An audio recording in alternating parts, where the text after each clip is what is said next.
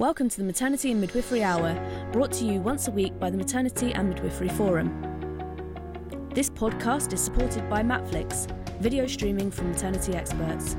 All your CPD needs made easy. If you need to get your revalidation done or have a student project to complete, Matflix is the one-stop shop. Welcome everybody to this week's Maternity and Midwifery Hour. Welcome.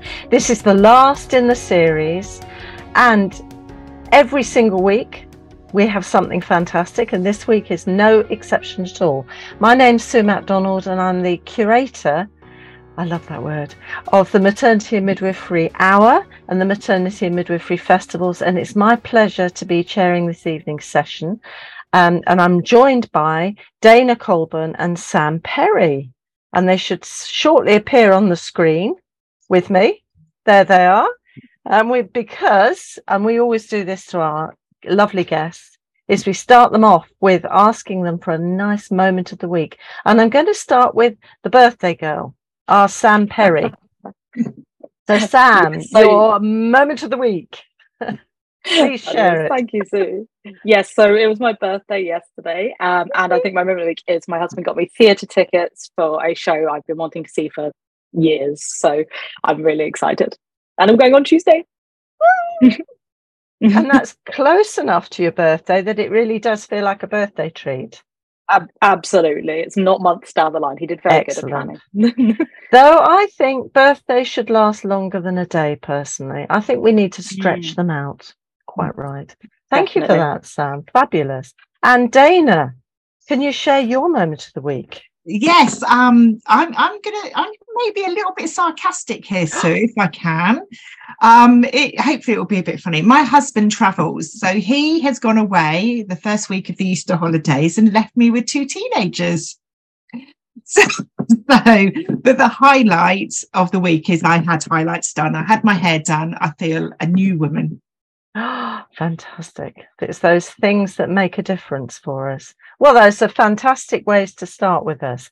Now, before we move on to the main meat of sorry for the vegetarians amongst you, the main part of the evening, I'm just going to remind you where the Maternity and Midwifery Hour came from, just for anyone new with us this evening.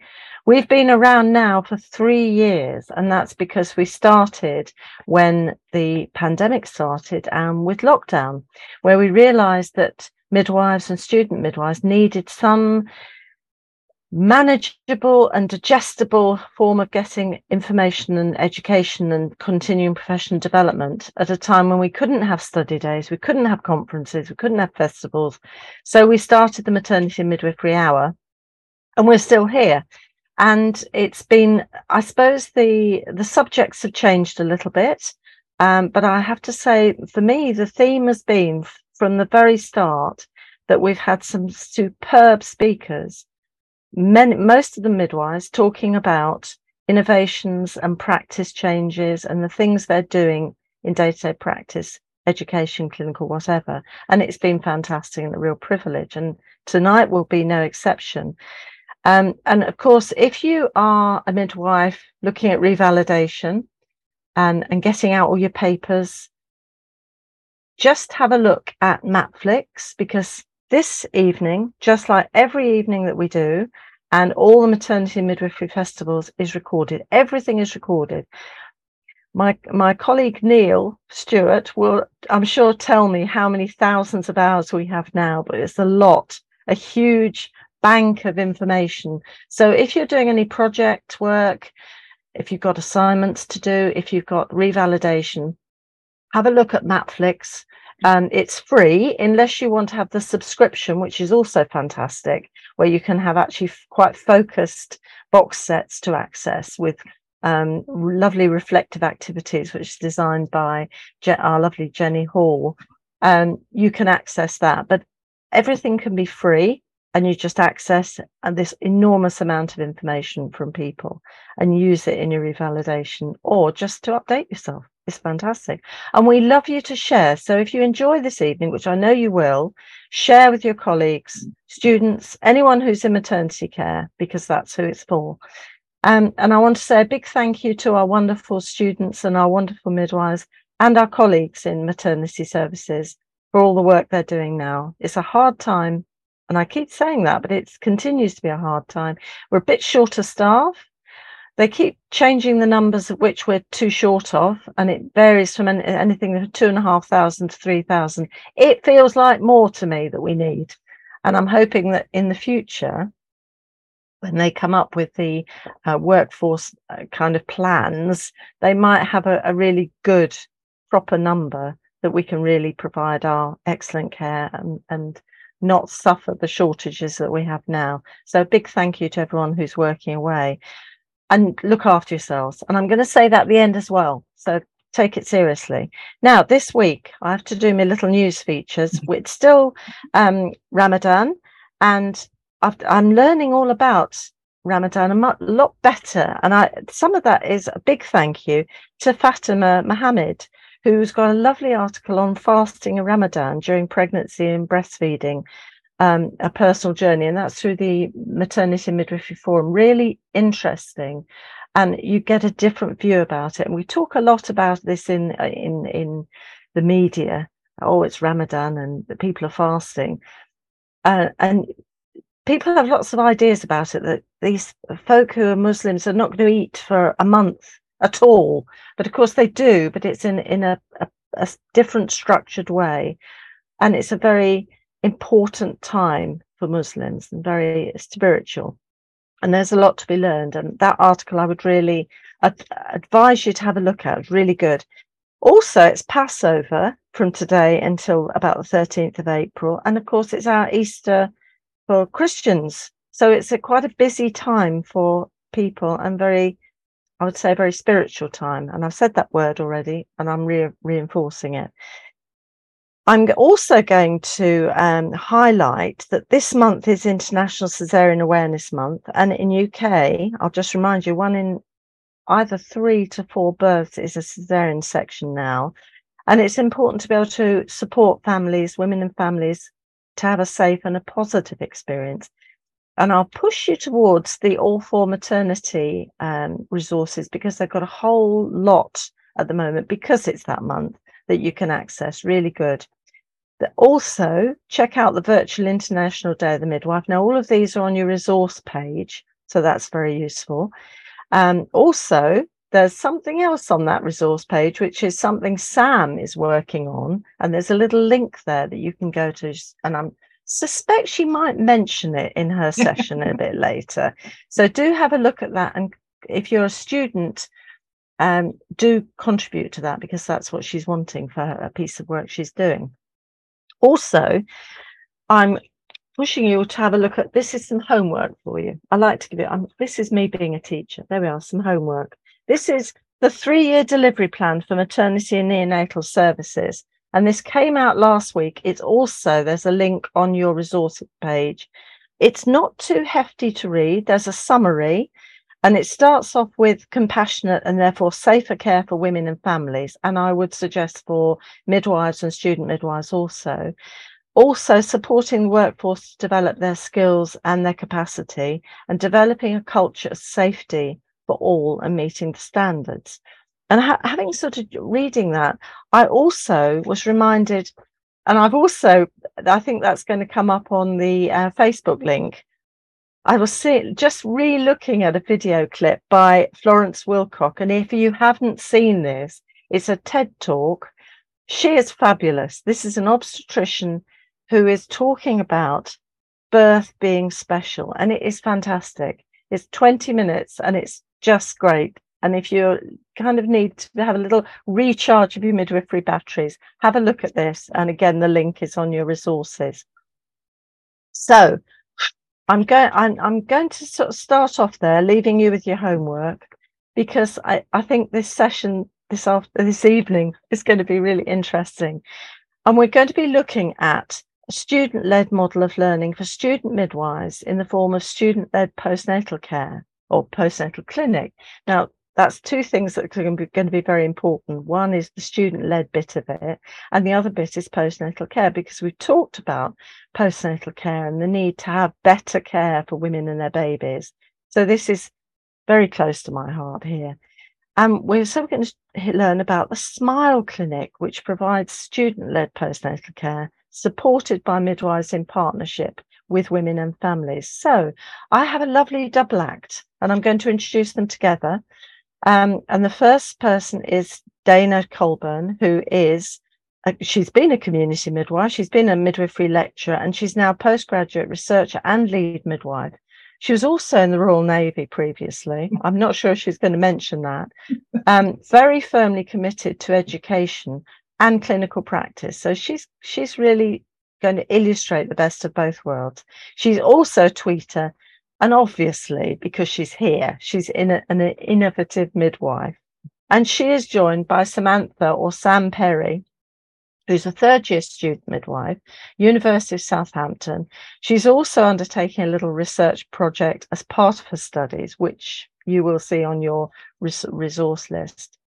She's the Midwifery Society's president and a student ambassador. I don't know how she fits all that in, at the University of Southampton. She's been a volunteer previous, I think, for NICU. She's also a first aider, which is very useful around the place. And she's also been a speaker at a previous maternity midwifery festival in 2021, I think, so a little while back. So I'm going to say a big welcome to both Dana and Sam. The screen is now yours. Welcome. Sue, thank you so much for that lovely introduction. I've got to live up to it now, haven't I? Hello, everyone. We're just absolutely delighted to be here. So I'm Dana Colburn. I don't think I can introduce myself better than Sue did, so thank you for that, Sue. I'll hand you over to my younger colleague. She is my quick mind, I like to call Sam. So I'm Sam Perry. Yes, do lots of different things. You're right, Sue. I don't always have time for all of it, but I try my best. And I think if you're going to do something, do it right. And I love student voice, so getting involved in anything that represents and speaks for students is at my core. So being a representative for the Student Midwife Forum with the RCM and being president of the Midwifery Society, these are all things that help me spread student voice. Lovely. Thank you, Sam. So what we are going to share between us is a short PowerPoint, and we're going to basically sort of describe the clinic. So I can obviously give a practice supervisor and a project lead perspective, and Sam is going to bring the lovely student perspective, and we've got some lovely feedback from the women that have attended the clinic as well. So if you just give me a moment, I'm just going to quickly share my screen. Brilliant. Okay, so yeah, thank you so much for having us. So we're going to be talking about initiative that actually happened a decade ago. I want to say a big thank you to Wendy Marsh, because she was the brains behind the initial project many moons ago, when we first trialled it in Portsmouth Hospital Trust along with Bournemouth University. And little did I know that it is still very relevant today, but also how hard it is to get a project going in the NHS for a long period of time. And the reason why I've kept going is I really do believe in it, and hopefully you will see the benefits as we go through this PowerPoint and the discussion. So the SMiLE Clinic, it actually stands for Student Midwife Integrated Learning Environment. It is in the form of a postnatal clinic, and it is a form of CLIP in the form of a student-led clinic. And I was lucky enough to be part of that back in 2013 in Portsmouth Hospitals. And again, like I said, 10 years on, I'm at Southampton Hospitals, and we've learned a lot along the way. So I would say it's evolved. So some of the topics we're going to cover tonight is we're going to introduce you to the SMiLE Clinic. We're going to look at the operation of the SMiLE Clinic. I'm going to give you some statistics from round about September through to January when the pilot project ran. We're going to look at some service user feedback, obviously Sam was going to give us some lovely student feedback and her own perspective of being one of the very first students in the project at Southampton. I can share some of the practice supervisor, because obviously it's not just me, we work as a team, but also some of the benefits, and most importantly, the challenges. I think when you're doing a project, it's so easy just to look at the benefits, but actually the challenges is where you learn the most and where you do those improvements. So that is going to be really, really important. And also, we don't know everything, you know, as the service changes, you know, as midwifery changes, the clinic has to evolve alongside that as well. So we're always going to face some challenges. And then hopefully we can take some questions from various people. So, as I said, the SMiLE clinic is a CLIP model of learning, and it allows students to lead in their learning and the care in a safe space. And that is really, really important. So what we did when we looked at the models, we actually got the idea from our American colleagues. It is a model that's used a lot in medical students' education, but that is not the primary use. Student-led clinics or free-run clinics came about to actually fill a gap for uninsured people out in the United States and Canada and certain countries that don't have a healthcare system like us. So that was a primary function, really, of student-led clinics. And then it soon became apparent that actually it gave so much more. It was a really good educational tool. And there's been quite a few studies out there now that have looked at the benefits of students and their progression and their confidence if they've actually been part of a student-led clinic model of learning.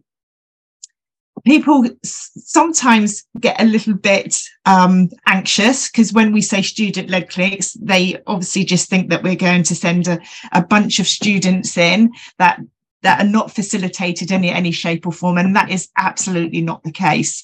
You know, the students are nurtured by a qualified midwife that is a practice supervisor and that has got quite a few years experience in the domain that you would perhaps want to set the student-led clinic up. In this instance, we have started with a postnatal clinic. You know, sometimes you have to risk assess the different areas and just see actually at the start of a project, you know, what do we want to do? We probably want to go for a lower risk environment, and postnatal was probably the best environment to start that project off in.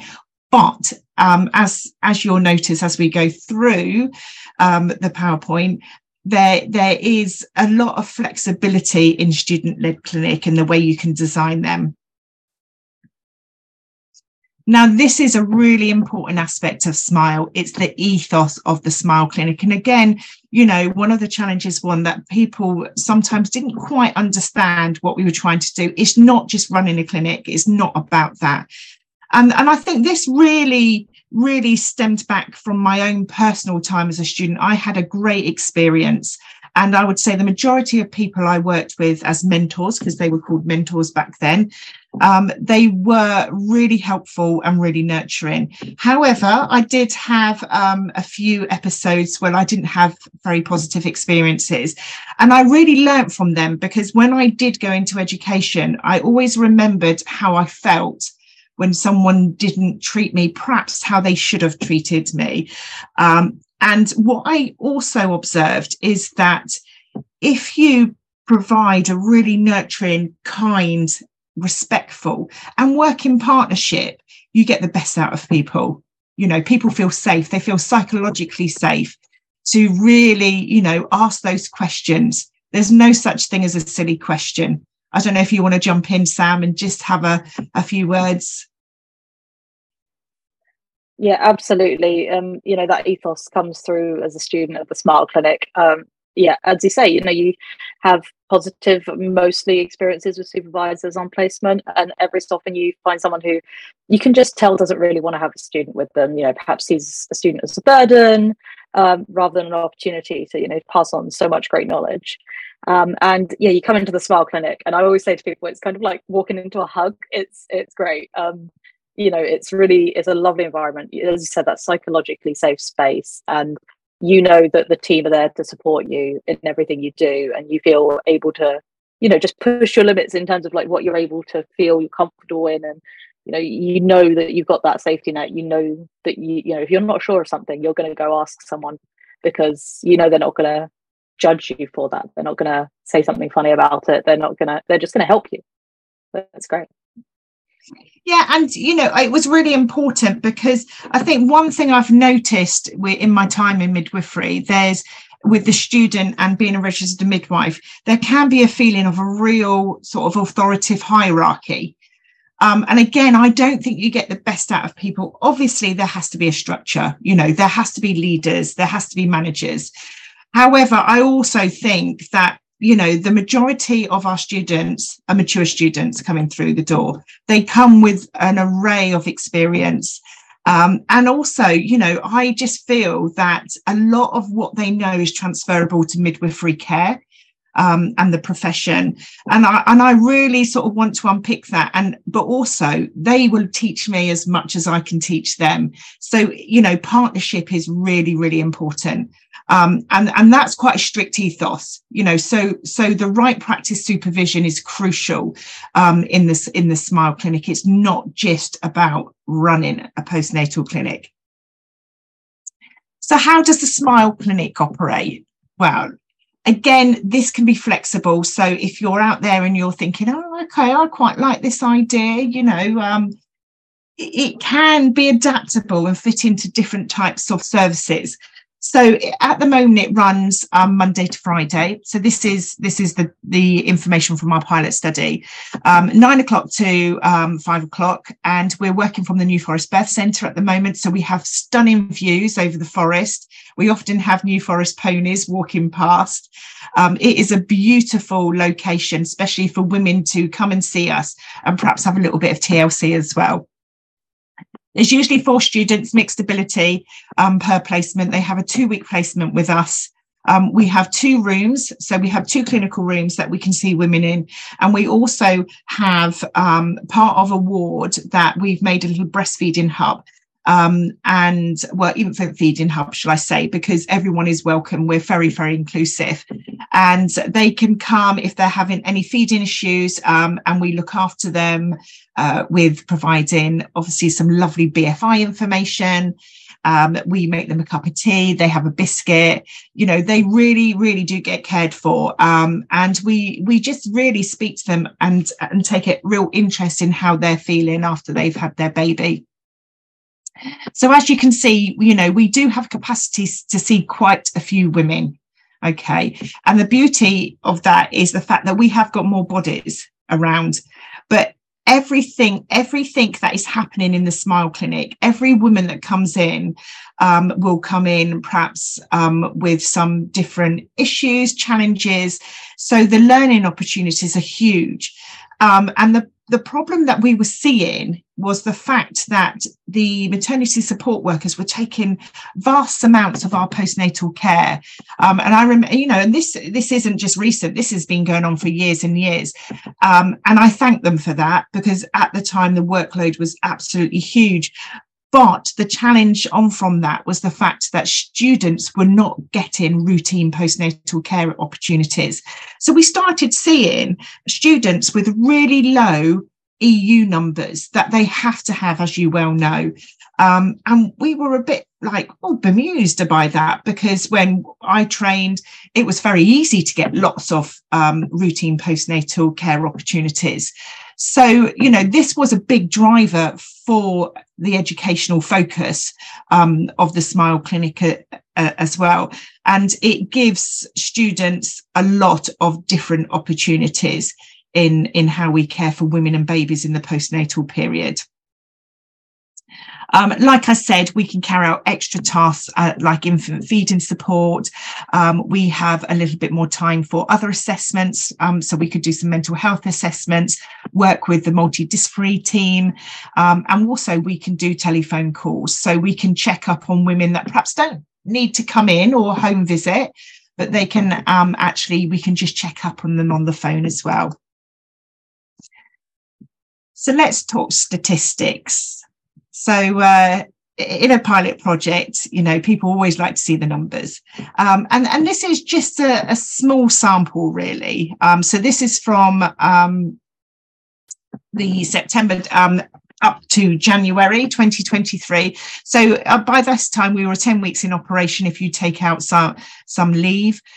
And as you can see, I'm not going to read all of them out, that you can see how many women we saw, the babies that were weighed, the newborn blood spots that were taken, babies that needed, some active assessing for jaundice, infant support, and also women that needed emotional support. And because COVID had happened, postnatal care had really changed. And I think a lot of people started seeing phone calls as the norm, no face-to-face contact. And it was like, just because we've been doing it, it was the right thing to do. When actually, when we started the project, we soon realized that it wasn't the right thing to do. These women needed contact. They needed face-to-face contact with health professionals. They needed, just that support, that emotional support, and being in a safe space where they could talk and they could be looked after. Also, what we started to see is that there were some babies that had significant weight loss round about at day 8 and 9, which I hadn't really come across in my career as a community midwife, because we were seeing them so regular. We tend to pick really up really quickly. And that was a worry. And I think that was the hangover from COVID as well, where there was lack of breastfeeding support in particular, but also just lack of contact to the health professionals, to the women as well.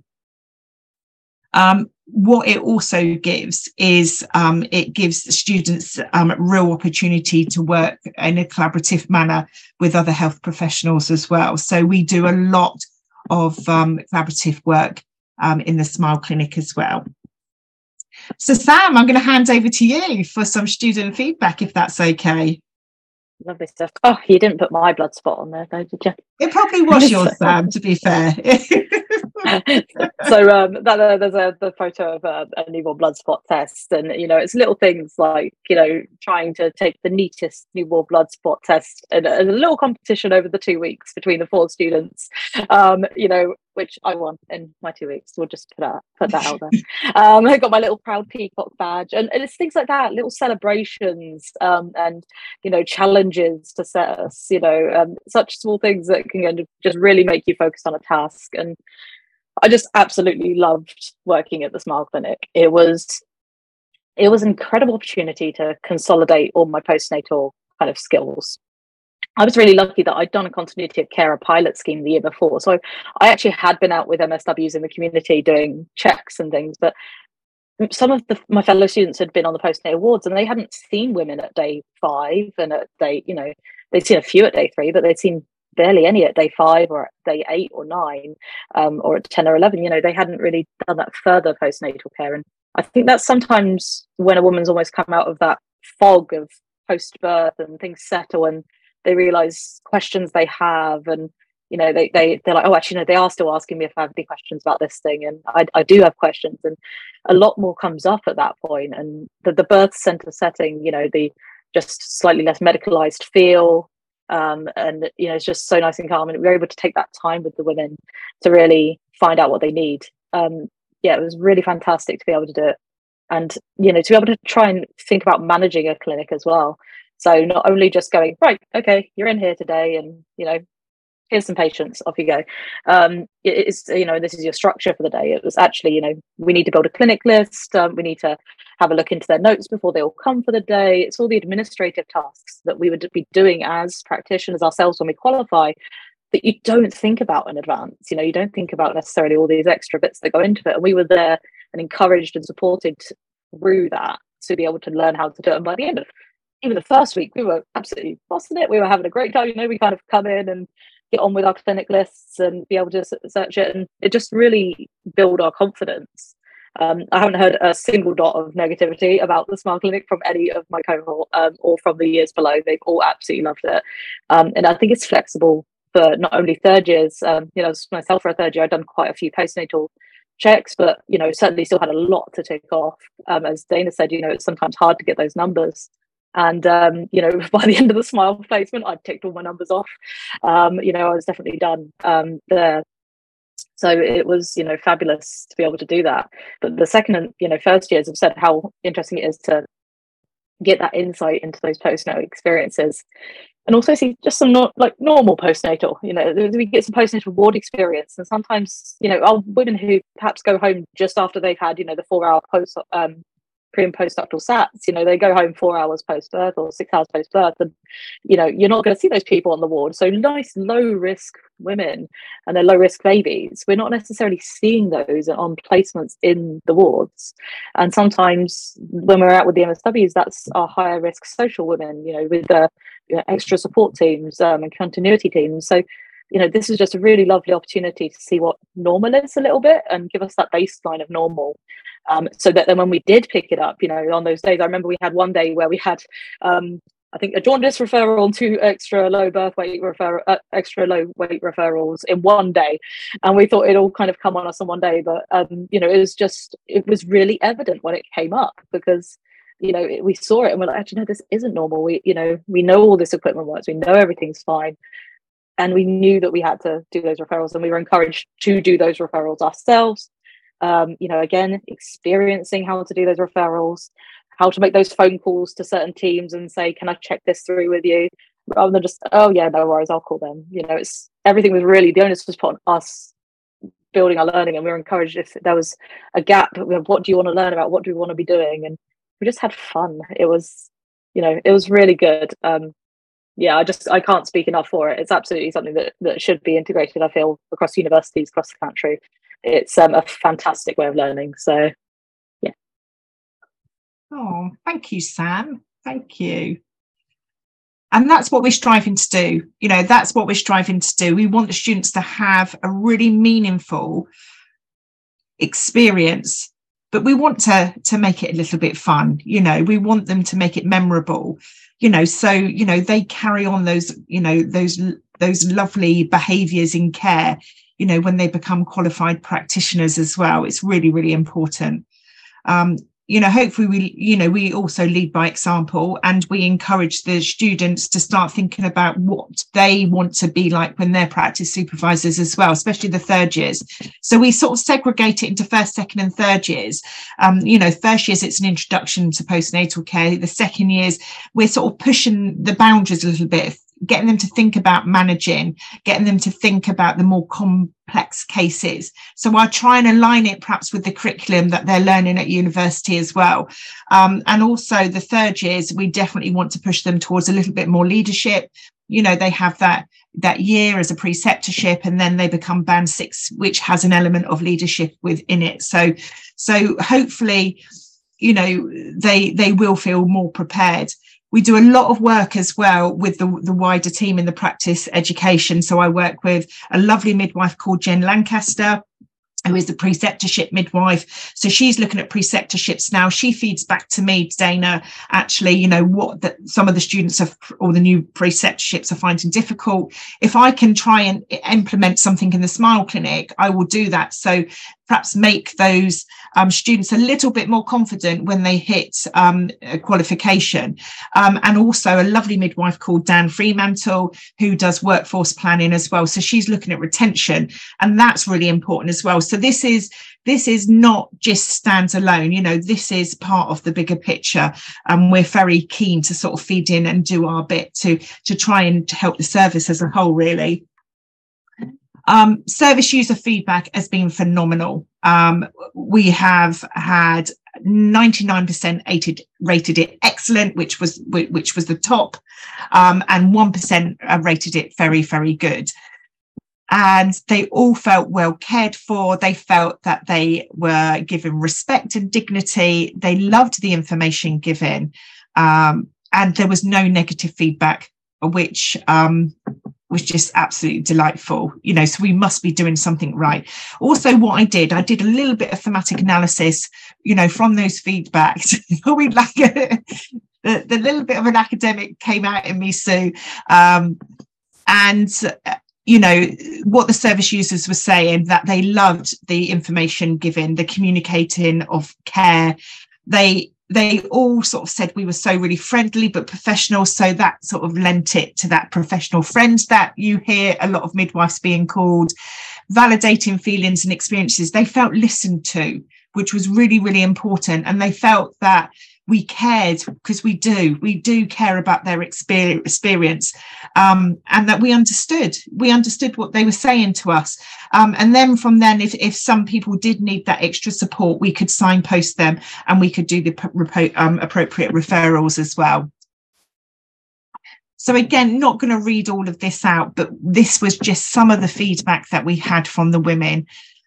So when the women do get discharged from the SMiLE clinic to go back into the community to the health visitor, they all get a certificate thanking them for being part of the student learning journey. And they absolutely thrilled, and they get a sticker as well. So it's baby's first ever certificate. We include dad, mum, partner, and baby.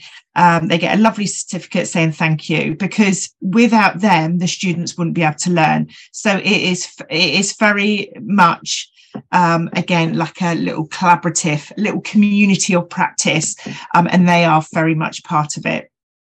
And we do really want to thank them for that. The students also get a certificate, to put into their portfolio, saying that they've participated in a placement in a student-led clinic. And as Sam said, we have a couple of little competitions. We always have the best blood spot. We have the Proud Peacock Award for that excellence in clinical technique, as we call it. And as you could see, that was an absolutely superb newborn blood spot test. And we see them all the time in the SMiLE clinic. So, yeah, we have high standards. We have absolutely high standards. And also, from the practice supervisor feedback is I work alongside two fantastic midwives, Sian Fitzpatrick and Penny Newell. And the reason why we like to have a few midwives running it in the week is that it gives students different practice supervision styles. Okay, because they are going to work with lots of different people.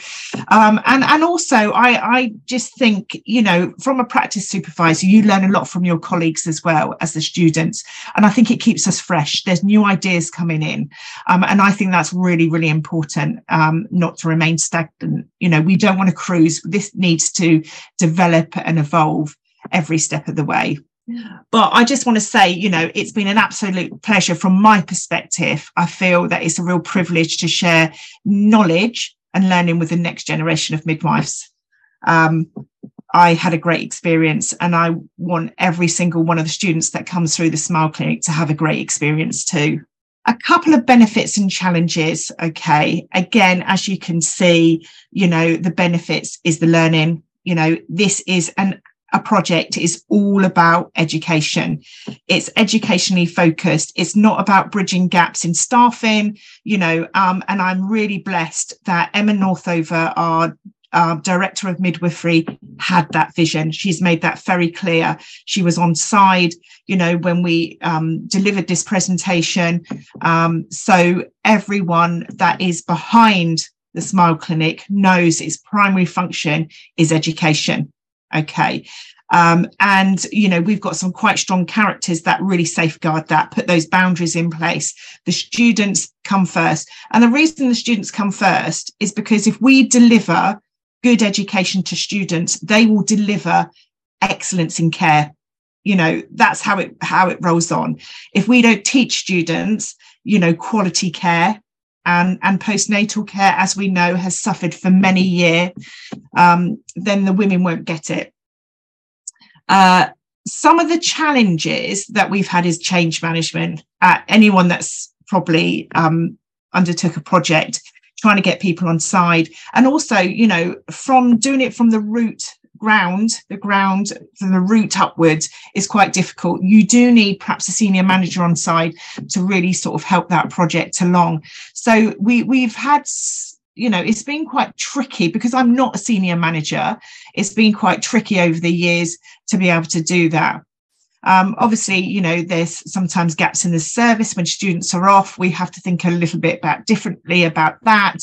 And at the moment, it's only being offered in one sort of area placement, and probably one of our biggest problems, is funding. It is all about the funding. It's making sure that there is a midwife, but it is absolutely cost effective because we see a lot more women because we can. So one midwife can cover 2 clinics with the students, so we can double the amount of women that we're seeing. We have the bodies to do that. And that's been quite evident in our postnatal care, hence some of the beautiful feedback that we're getting. So it is working. And the future of SMiLE. So it is flexible. It is absolutely flexible. It has a flexibility to move to different locations. It works around the wider service, whatever that looks like. It's so, I think if you're thinking about, can I give it a go in my service, I would definitely start with perhaps a postnatal clinic, something a little bit lower key, and then work up. It's adaptable. It can be adapted to different roles and responsibilities. So, we could think about antenatal clinics, booking clinics, parent education, breastfeeding groups. And hopefully even one day, as they have in the States, they have dedicated education units that students run like a mini hospital, really. It's quite phenomenal, some of the things that they've picked up from in the States as well. As I said, the core value of SMiLE must remain in education. And like I said, I don't want to keep repeating it, but I feel so strongly if we get the education right, these midwives will deliver first class care for our lovely women that deserve it. And I think even more so now I've got a daughter that is 15, it won't be long. Perhaps in the next 10 years, she could be, in the system. She's the next childbearing cohort. And I would only want the very best for her. And I think that we are collectively in a position that we can be a real advocate for education and keep our profession on the right lines. So that's the end of the presentation. Well, I think there are some questions coming in. Is there? So, that's really good. That's really good.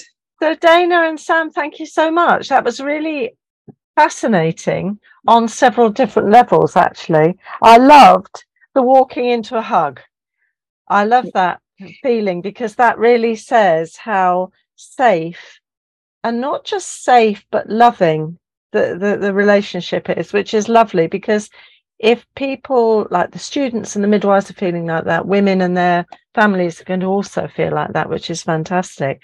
And the other sort of things that were coming through to me were things like collaboration and working together, which is so important and and came over so beautifully. Now I know we've had a few comments and a few questions coming in through for you. So I think one comment, there was a comment rather than a question, from Sinead Thomas. Now audience, I'm looking away from you for a minute because you're coming up on my other screen. So please forgive me for that. Sinead says, I do find it quite interesting that you struggle to get your postnatal EU numbers, as most of us finish those in mid-second year at my university, but I'm glad you found such a positive solution, which sounds to be working really well. And I think that underlines that every area is going to be slightly different. I know in your area you used a lot of the postnatal care did go, rather than purely midwifery, into the maternity care support workers, which I think, Dana, you explained. But yeah. I don't know if you wanted to say anything further to that about the numbers, because presumably Sam and her colleagues are now gathering up their numbers beautifully. Yeah, I think you hit the nail on the head, Sue, really, in the fact that every service around the country will work slightly differently. And they will have different pots of money. And, it depends, obviously, the demographics, how many, the population as well. What we were finding is that the students were getting postnatal, but it tended to be higher risk postnatal care on the wards, and it wasn't routine postnatal care. And if you I always think, if you look at the definition of a midwife, it's with women, but our expertise is low risk, isn't it? it's low risk. When things start getting high risk, then we refer them on to our medical colleagues. But I think it's great if Sinead can, her area, she's getting lots. But yeah, in our areas, a couple of the trusts that I've worked with down here, I would say the majority of routine postnatal care did get handed over to the maternity support workers. And I just want to say, Sue, they did a fantastic job. They have done a fantastic job. And when the SMiLE came along and we took some of that back, I think some of them felt quite hurt. That was one of the challenges. And I could really understand that. I could, because they were given something and they have pride in what they do and they liked what they do. Yeah. So, we said that we're not taking it away. We're just working in partnership. But the students, it's a necessity for them to have that learning. Well, it's a necessity for us as midwives to keep that expertise. Yeah, absolutely. And I guess that's the difficulty of balancing when you're giving some tasks to some others, that you keep a good chunk of it for yourselves to keep that expertise. So, it's an interesting area, isn't it? But absolutely, yeah. Absolutely. I've got a question now from Juliet Samuel, Midwife in Essex. Hi, Juliet. She's a regular with us. And she says, how do you risk assess your clients for the clinic attendance? And do all students, or is it primarily for third year students? I think it may have been, because I think you said all ability at the beginning. All abilities, yes. So, Juliet, that's a great question. Thank you for asking that. It is for mixed abilities, but we would only, if we only had first years out, we'd only run one clinic. So we obviously risk assess their abilities, really. We work with a wider team. We have postnatal coordinators, which are a group of senior midwives that coordinate all the postnatal care around the whole of the service. Okay, so they sort of screen women that would need to come to see us. I manage the students from the other end. So it's peer-to-peer learning. So that's one of the big learning strategies that we use within the SMiLE clinic. So a third year would be paired with a first year, a second year would go with the third year. First years, if they were by themselves, they would always be with a practice supervisor. So the practice supervisor would run the clinic, and the first years would be observing and then gently coming in to develop some of those roles, giving them some independence into do that. But that would be direct supervision. So, yeah, it is a mixture of years. Bearing in mind our third years are going to be qualifying. So, again, when you look at the timing of when they're third and second and first years, you would adapt how much supervision they would need. So that's how we sort of risk assess it. And we're all senior midwives. Okay, we're not going to let people do things that they're not capable of doing. Safety, patient safety is always at the centre of everything that we do. And actually, just as a query for Sam, I'm imagining from the way that's been described, it's a very a really good way of coming in and getting used to going and asking one of your colleagues for a second opinion, as it were. I don't know whether it. Absolutely. I might be I'm not putting words in your mouth. Sam. No, 100%. 100% it is. It's as I say, I did the SMiLE clinic as a third year, and I was just at the beginning of my third year, but I'd had some postnatal experience already. And that's the really good thing as well with that kind of risk assessing, that first introduction to the clinic. You sit down with the team and you discuss what your experience is so far coming into this, what your level of comfort is. Would you like someone in the room with you when you're doing your clinic? Would you rather I was just here waiting for you to come to me? I'm here if you need me. What would you like to do? And generally as third years, we're saying, actually, I think I'd like to give it a try. I think I'll be all right. And I'll go in with my mate, we'll partner up and we'll both be in the same room so that we've got another student to check something with if I half forget something. And then if neither of us are sure, 100%, we feel comfortable going around and be like, you know what?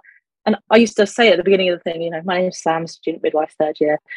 This is my colleague, Annabelle, she's third year. And, just to let you know, we have Dana, registered midwife. She's on site today. Should there be anything I'm not at all sure with, I will pop and check with her. And just reassuring the woman that, we know that we have our own, sphere of practice, we have our own limitations, and that we stick comfortably within that. That's something we need to do. So yeah, we're absolutely encouraged to do that and feel comfortable to do that. Yeah. And I'm also thinking some of these women watching that learning might actually be interested in becoming midwives themselves. It's a fantastic kind of nurturing experience, I think. Well, so that's one thing. We could do a recruitment program running. The end of the thing. How did you find the SMiLE clinic, and would you like to be a midwife? Well, it's just because you get women who come in to become midwives either because they've had a bad experience or a great experience as a mum, don't you? Yeah. So I think their experience might be 99.9% positive in here, as you were describing. But they absolutely all get assessed. So we go in with them at the very beginning, that first week, so we can gauge abilities, etc. But I can honestly say I have been absolutely amazed. I don't know if it's because I'm getting older. I've been absolutely amazed by how quick our younger students are as well. Even the first years, by the second week, they are absolutely fantastic. They're asking the right questions, they're learning, they do, like I said, lots of peer-to-peer learning as well, collaborative learning, experiential learning by doing, as we know, works really, really well. Such a safe space that anyone can ask anything. There's no such thing as a silly question, because we forget things sometimes. We have great resources with policies. It is absolutely safe. Everything we do is all about safety, and the students completely and utterly understand that as well. Fabulous. Okay, I'm going to get on to the next question. But Juliet, thank you for that question. Yeah, That's thank fantastic. You, okay, and we've got Christine. Christine is a very clever student or midwife, I think a student, because she's saying, would there be opportunities for elective placements in the SMiLE clinic? Now, this has come up, Christine. So, yeah, again, a lovely question. And some of our colleagues from other trusts have been asking. And it's definitely something we're working on. I would like to see some elective placements coming in, because I would like all students to have this experience, really. Like I said, over the last 10 years, there's been quite a few students that have gone through the SMiLE model, and the feedback has been phenomenal for them, and a lot of them still talk about it today. In fact, I think one of your lecturers, the lovely Claire, at Southampton, she was one of our first students initially in Portsmouth to come through the SMiLE, and she's an avid fan of collaborative learning in practice.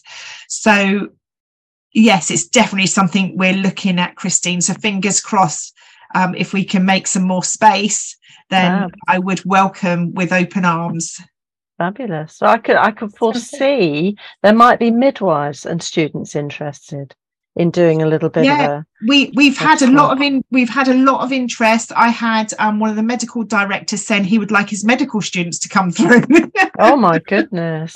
He said he wants them to develop communication and relationship building with pregnant, with women, but like he wants them to be a big part of it, and he thinks that midwives do that really, really well. Of course. And Sam, you wanted to say something. Sorry.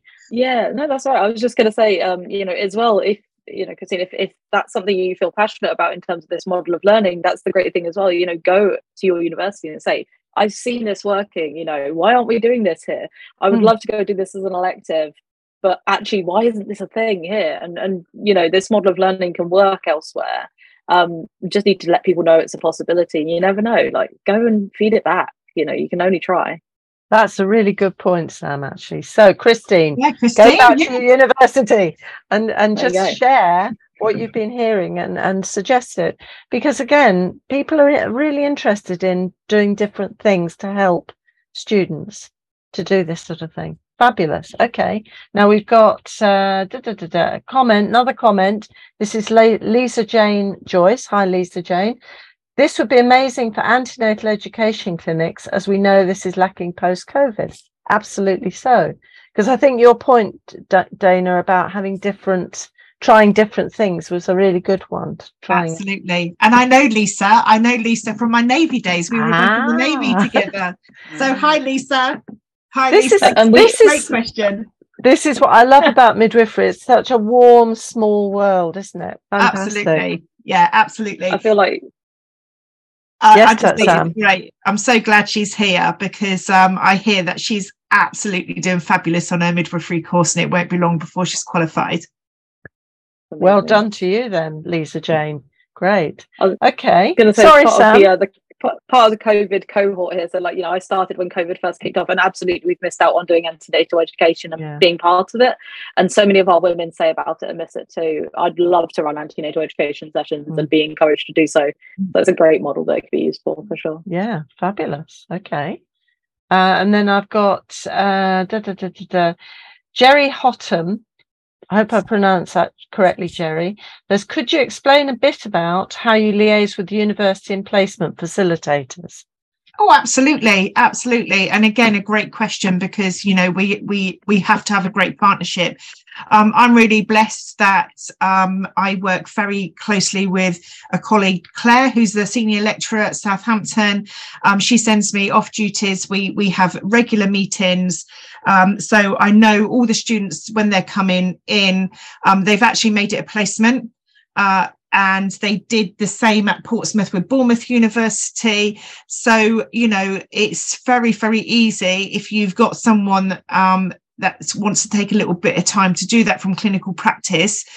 Usually the universities pick up on the benefits of student learning very, very quickly, and they make it happen. But it's all about good communication, all those lovely skills that we have as midwives, working in partnership, team working.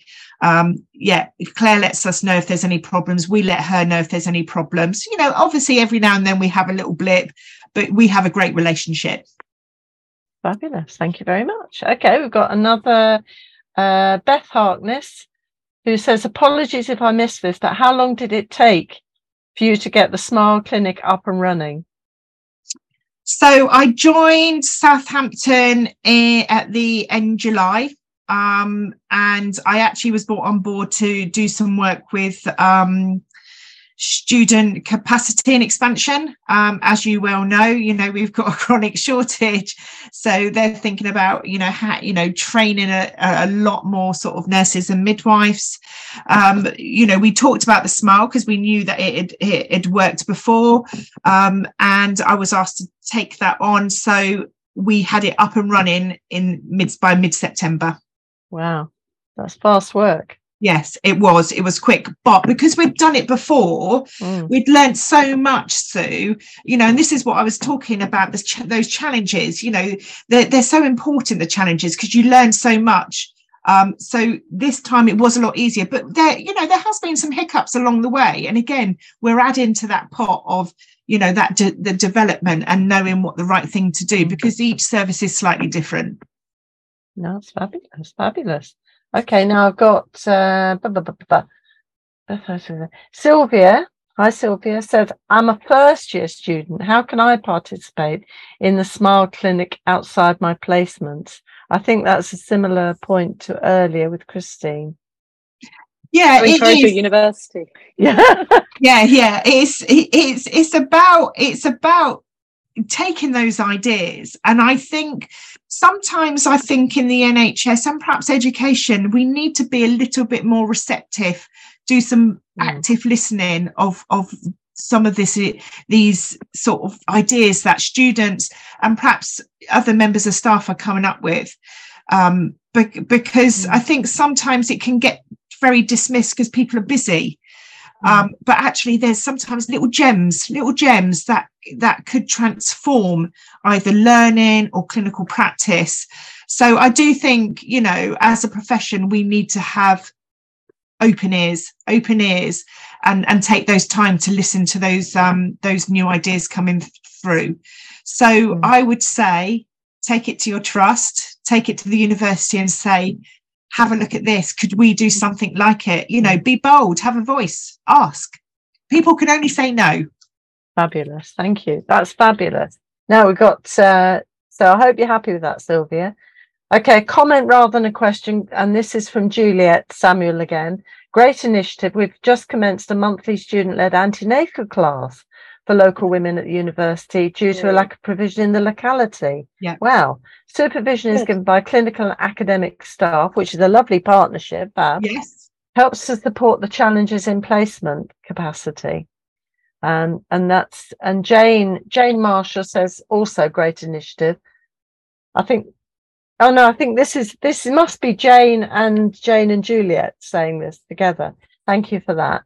And then we've got, does the program, this is Juliet again, does the program have a specific skills document, or is it incorporated within the program skill set? And I'm wondering if that's linking into the MORA that we talked about last week. Yeah, so again, because I have some knowledge of curriculum and the MORA standards, everything we do will have. So what we tend to do is we have a little conflab. The students, they do directed, learning what they want. So they tell me what they want. I have a great appreciation of the MORA document. So, I can sort of help and signpost them, but it's to get them thinking about what they need. So to build their their competence in actually searching in the book, okay, what could this skill or competency, be signed off here? So I don't jump in straight away and tell them what they need to do. It's all about them trying to tell me what they need. So that's what we try and nurture, really. But yeah, I have a great appreciation of the curriculum. And again, I work very closely with Claire at the university, so we can always have those conversations. Yeah, and I was just wondering actually about it, because we were talking about the examination newborn last week. I'm assuming that in this clinic, you're able to do a lot of the holistic examination newborn as well, and help students to get that expertise as well as postnatal examinations. Well, we could do so. Not at the moment. We don't do that at the moment because they do that in a separate place, in this particular trust. But it could be something that we could think about in the future, especially if we were to move into the main hospital setting. But yeah, you can run it however you want.